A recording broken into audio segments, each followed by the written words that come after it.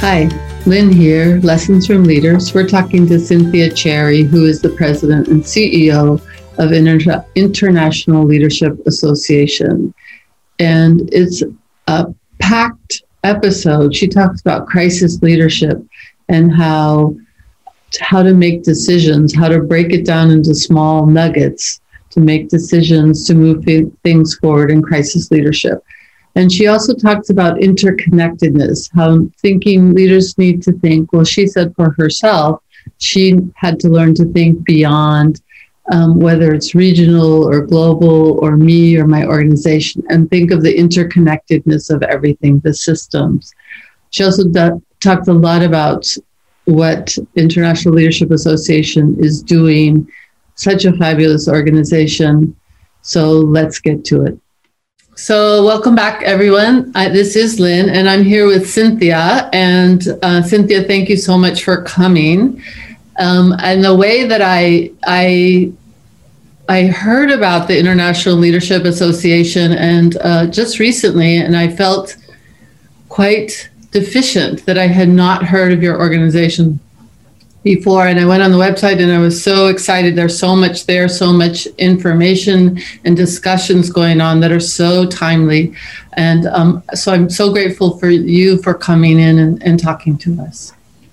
Well, Lynn, it is a pleasure to be here, and it's a pleasure to get to know you. And interestingly, as what happens in this world, there are all these connections. There's this wonderful little coffee shop in Princeton where I worked before taking on the leadership role at the ILA, and it's called A Small World. And it is true in terms of how small this world is and is becoming even more so on the connections that we have with each other. So it's a pleasure to be here and to be talking with you.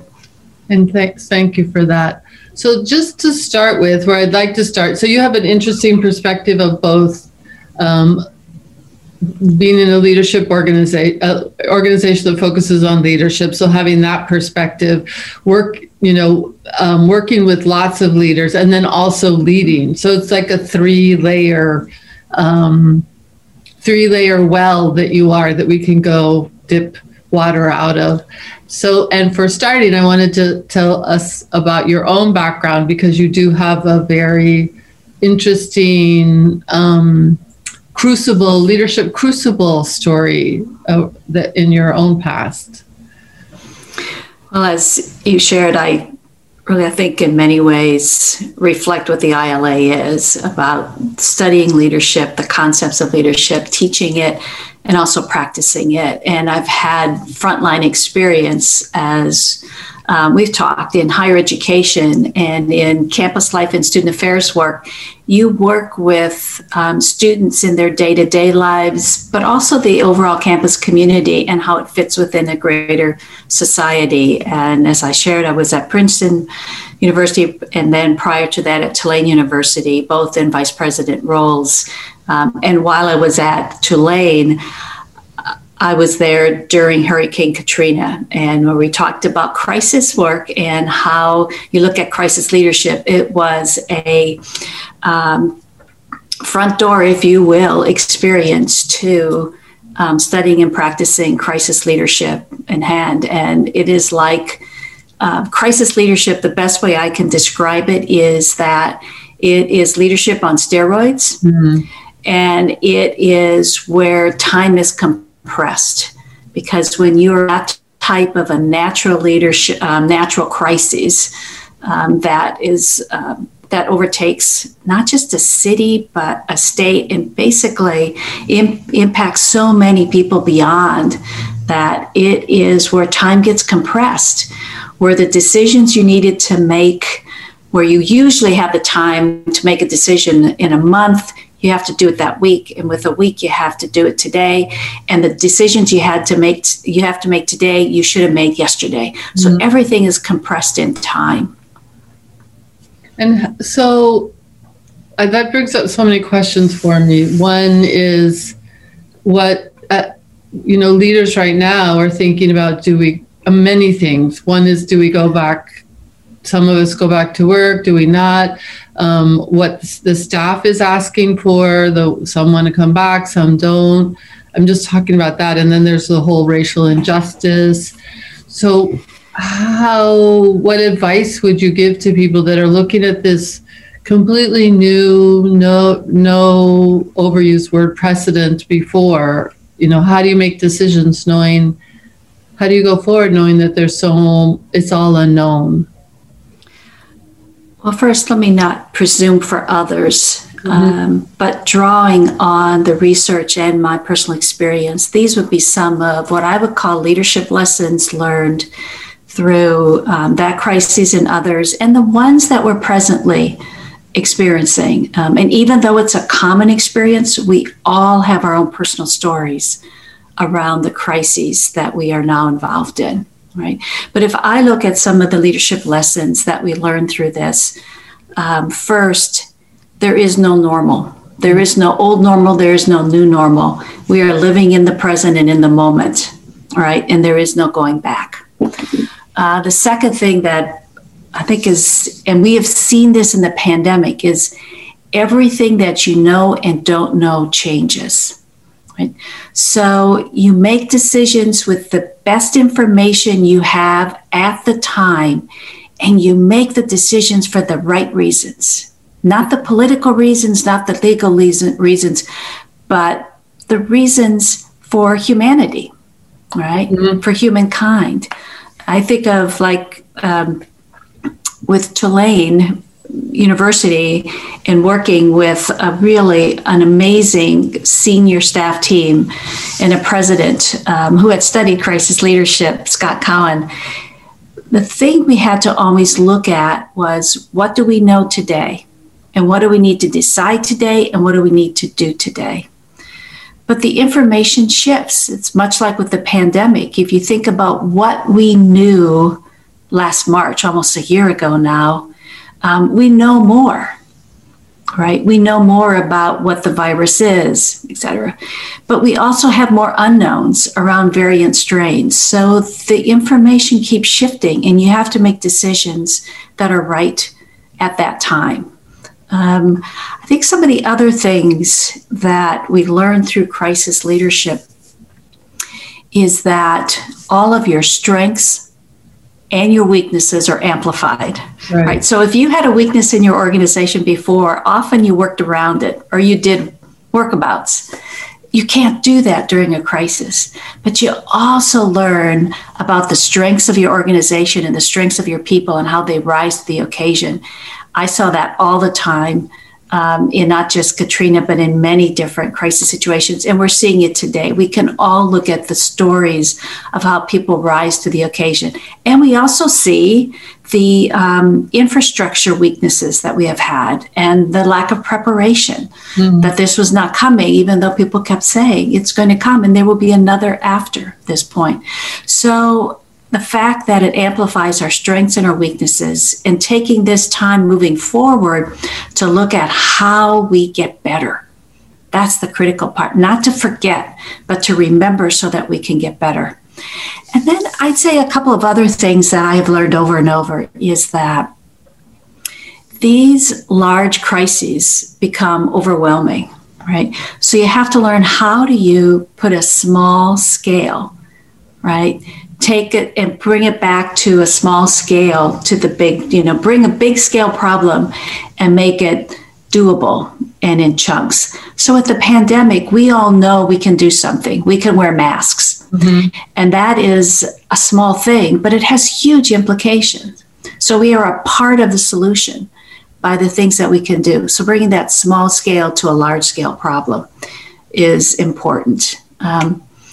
And then probably the thing that always amazes me and gives me hope is that leadership emerges from everywhere, right? Mm-hmm. So it's not the people at the head of an organization, and yes, they're important, but it's how leadership emerges throughout an organization or throughout society or in a community that makes a difference, right? So people coming to the occasion, it made me think of, with Tulane, we had a group of students who were trained as EMT students, and they took that skill set and they went out into New Orleans and worked with the city of New Orleans. But they were an amazing group of leaders who took risks to help others. And they weren't the only ones. You think about the stories within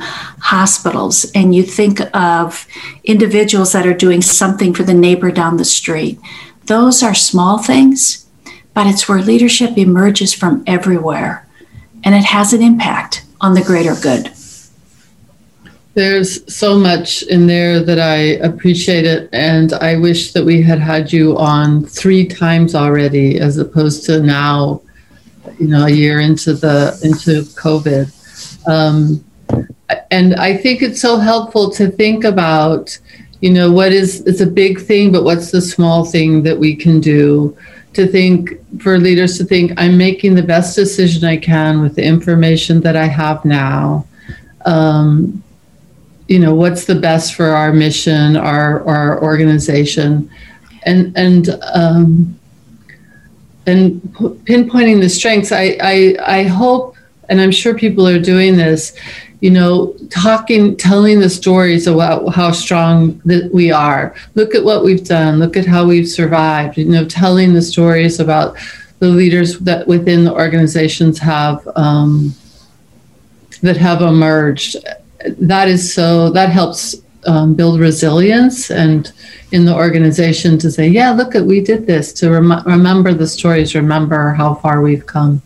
And then the other thing that I just wanted to underline was looking at the, I don't remember if you said the cracks, but the weaknesses, the strengths, and what's not working, and then plan those out. Like, what does that mean for us? So being intentional. And all of this sounds so lovely, and I know people are slammed trying to just do day to day, right? So, and I'll say this to everyone out there watching, please don't feel overwhelmed or like you're behind the 8 ball if you haven't done all these things, or this is all in an ideal scenario, right? What you could do or how you could think. But it's so hard right now, especially the women leaders with children at home. Yeah, and we know that. So speaking of amplifying weaknesses, there's a sense of this pandemic has reduced some of the progress that's been made around gender equality, gender equity. And it has also the progress that was made around reducing poverty in the world. We've lost some of that progress. We've taken steps back. But that said, there are also things that we can do. Right. And it goes back to that small scale. What can we take that is doable, that we can do, that has an impact within our own community? All right. So again, what are the nuggets that we can do something about? That doesn't just rest with us, it does with the greater good. Because what we do for ourselves and for our family and for our community also has a greater impact beyond our community. And we're seeing that both in the good and the bad, right? How so? So talk about how you're seeing it in the good and the bad. Well, if you, there are behaviors that we can do that are bad behaviors that have other implications, right, within our community. Just like we can have good behaviors, good acts of kindness, that makes a difference. So it's not just a one way or the other. Our actions and our behaviors have implications, the good, the bad, and the ugly, if you will.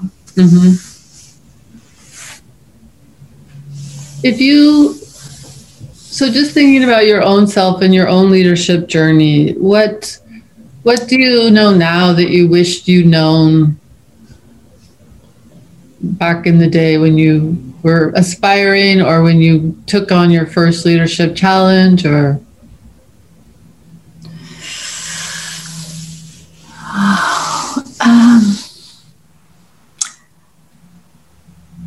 And the hindsight is, let's see, if I reflect on what I know now and what I still aspire to know more of, I would say how interconnected and interdependent we are as a society, mm-hmm. and how important it is to see connections between people and between ideas. So it goes back to something I said earlier about how what we do has implications beyond ourselves. And I think the earlier we learn that and understand that, the greater impact we can have on the world and on the greater good, or on our communities in per se. So I guess seeing how interdependent we are, if I would have known that earlier, and learning the skill of seeing connections earlier, and appreciating our interdependency more. Because I think that's a critical skill set, and I think it's important for us moving forward. And is that both like, as a leader, how you need the people around you? Are you thinking, or maybe you're thinking of it all, like all the organizations also need each other? You unroll that, unpack that a little bit more. Sure, and I'm going to pack it a bit more before I unpack it. So in addition to seeing the systems, it's to see the other, right? And how to appreciate our differences so that we can come to the commonalities. And so as I look at those two areas together, it really talks about how interdependent we are as a society, all right? And how important it is for us to appreciate each other and understand each other so that we can collectively work together on problems and issues. So it's not just to see from our world, but to see from an other perspective. There's a great term I love, which is social parallax. We only see the world from where we stand. And what we need to do is we have to get outside of our own circles, if you will. Or maybe a better visual is to expand our circle so that we can understand others and get into that other world a bit more. I like that a lot. It reminds me of when the astronauts are up looking at the Earth. And I've read over and over again that they say they just see the Earth as this one entity. And they say borders make no sense from up there, and differences between people. And anyways, that's what I was seeing. I was seeing in my mind's eye the Earth from space when you were talking about them. Oh, Lynn, I don't know the exact quote, but it is a Russian astronaut. It's a beautiful quote. And he says, as you're taking off, and initially you focus, right, and you see your country, and then you see the continent, right? And then all you see, the farther up you get, is the world, the Earth. And then you see beyond it and this universe, right? And it reflects how getting up beyond our own sense of being, we see how connected we are, but also how small we are in this big scheme of life. It's quite a different perspective to focus on the interconnectedness or the social parallax. Social parallax, yes. The social parallax. That's a different place to stand than what is my mission? How am I doing? How's my team doing? It's a shift that I would imagine some of us would require practice and perseverance to stand there. Well, think of how we are parts of systems, and systems are parts of greater systems, right? So we all, and many of us, most of us were born in a system. A hospital is a system, but it's a part of a larger system, right?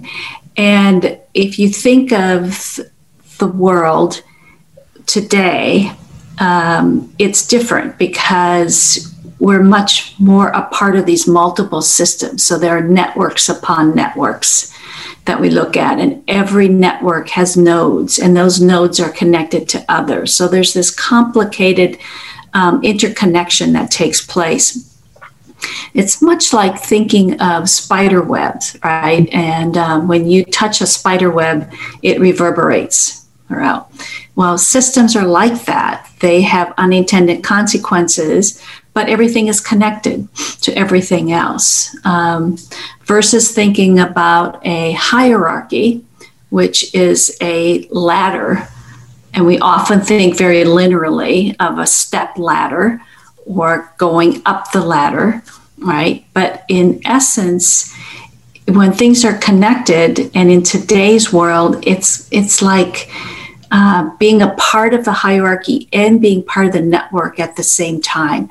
That's the complication we're experiencing, I think, in this transitioning time. It's that sense of we have a foot in both worlds, right? In this hierarchical world, within organizations that still think very hierarchical, and in this networked world where everything is connected and interconnected. It's what Tom Friedman has talked about in his book, The World is Flat, and in his later books, he talks about how we have gone from being connected as a society to being hyper-connected. And that hyperconnectivity is due quite a bit because of social media, communications, technology, and it has ramped up and compounded how we get, like we talked about, information, how we see the world, how quickly we have access to so much, how algorithms shape how we see things and think about things, what we read. Right. So there is this great interconnectivity that is taking place today. So change is no longer linear. Change is no longer slow. Change takes jumps and starts, and it's accelerated. Right. In some ways, we're in a crisis mode where time is compressed now all the time.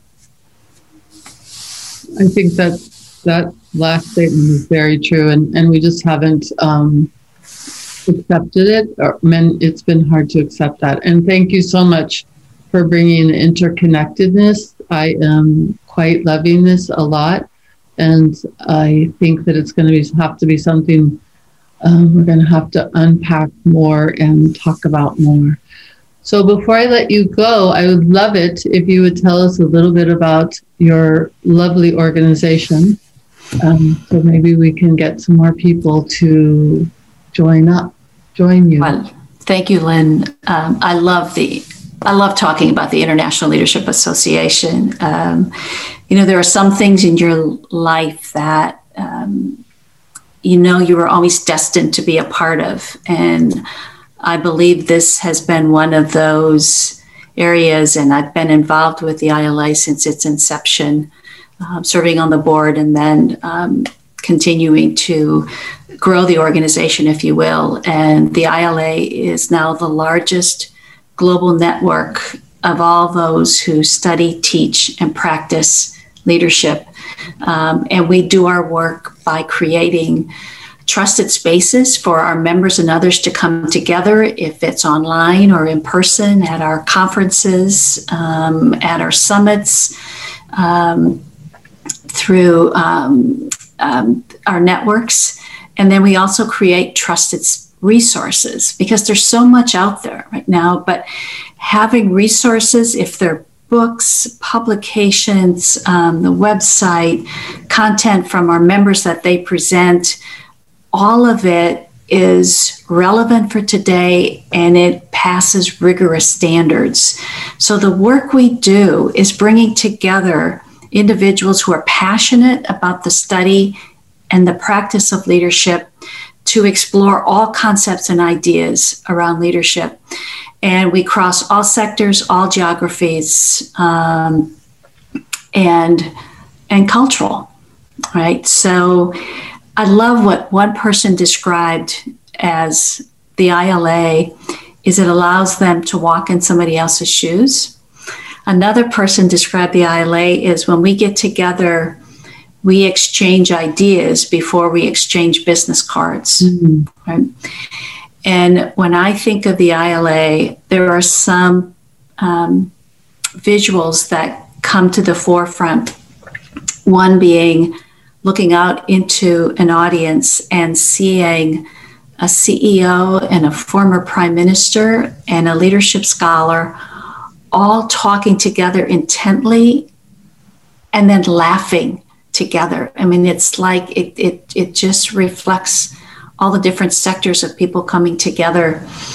And another one of when we were in Prague and going to the Liechtenstein Palace, which used to be a place where they would develop war plans in Europe during World War II. And it has now been converted to this space of art and music. Mm-hmm. And we had the opportunity to listen to the orchestra, which is a leaderless orchestra. There's no conductor, but they all together create this beautiful music. And that reflects the ILA, because everybody coming together brings their leadership, their followership, and their context, where they are coming from, collectively together to share ideas, new ideas, to co-create, right? To come together to explore the study and the practice of leadership for a better world. So yes, would love to spread the good news about this professional membership association. So I recommend everyone check out their website and join me there, because when you look at the website and all that's available, it's just like, how could you say no? So that's my my affirmation. And Cynthia, we want to thank you so much for coming and being on today, for taking the time to be with us and to share your perspective, which is a new one on this podcast. So thank you. Thank you, Lynn. It's been a pleasure.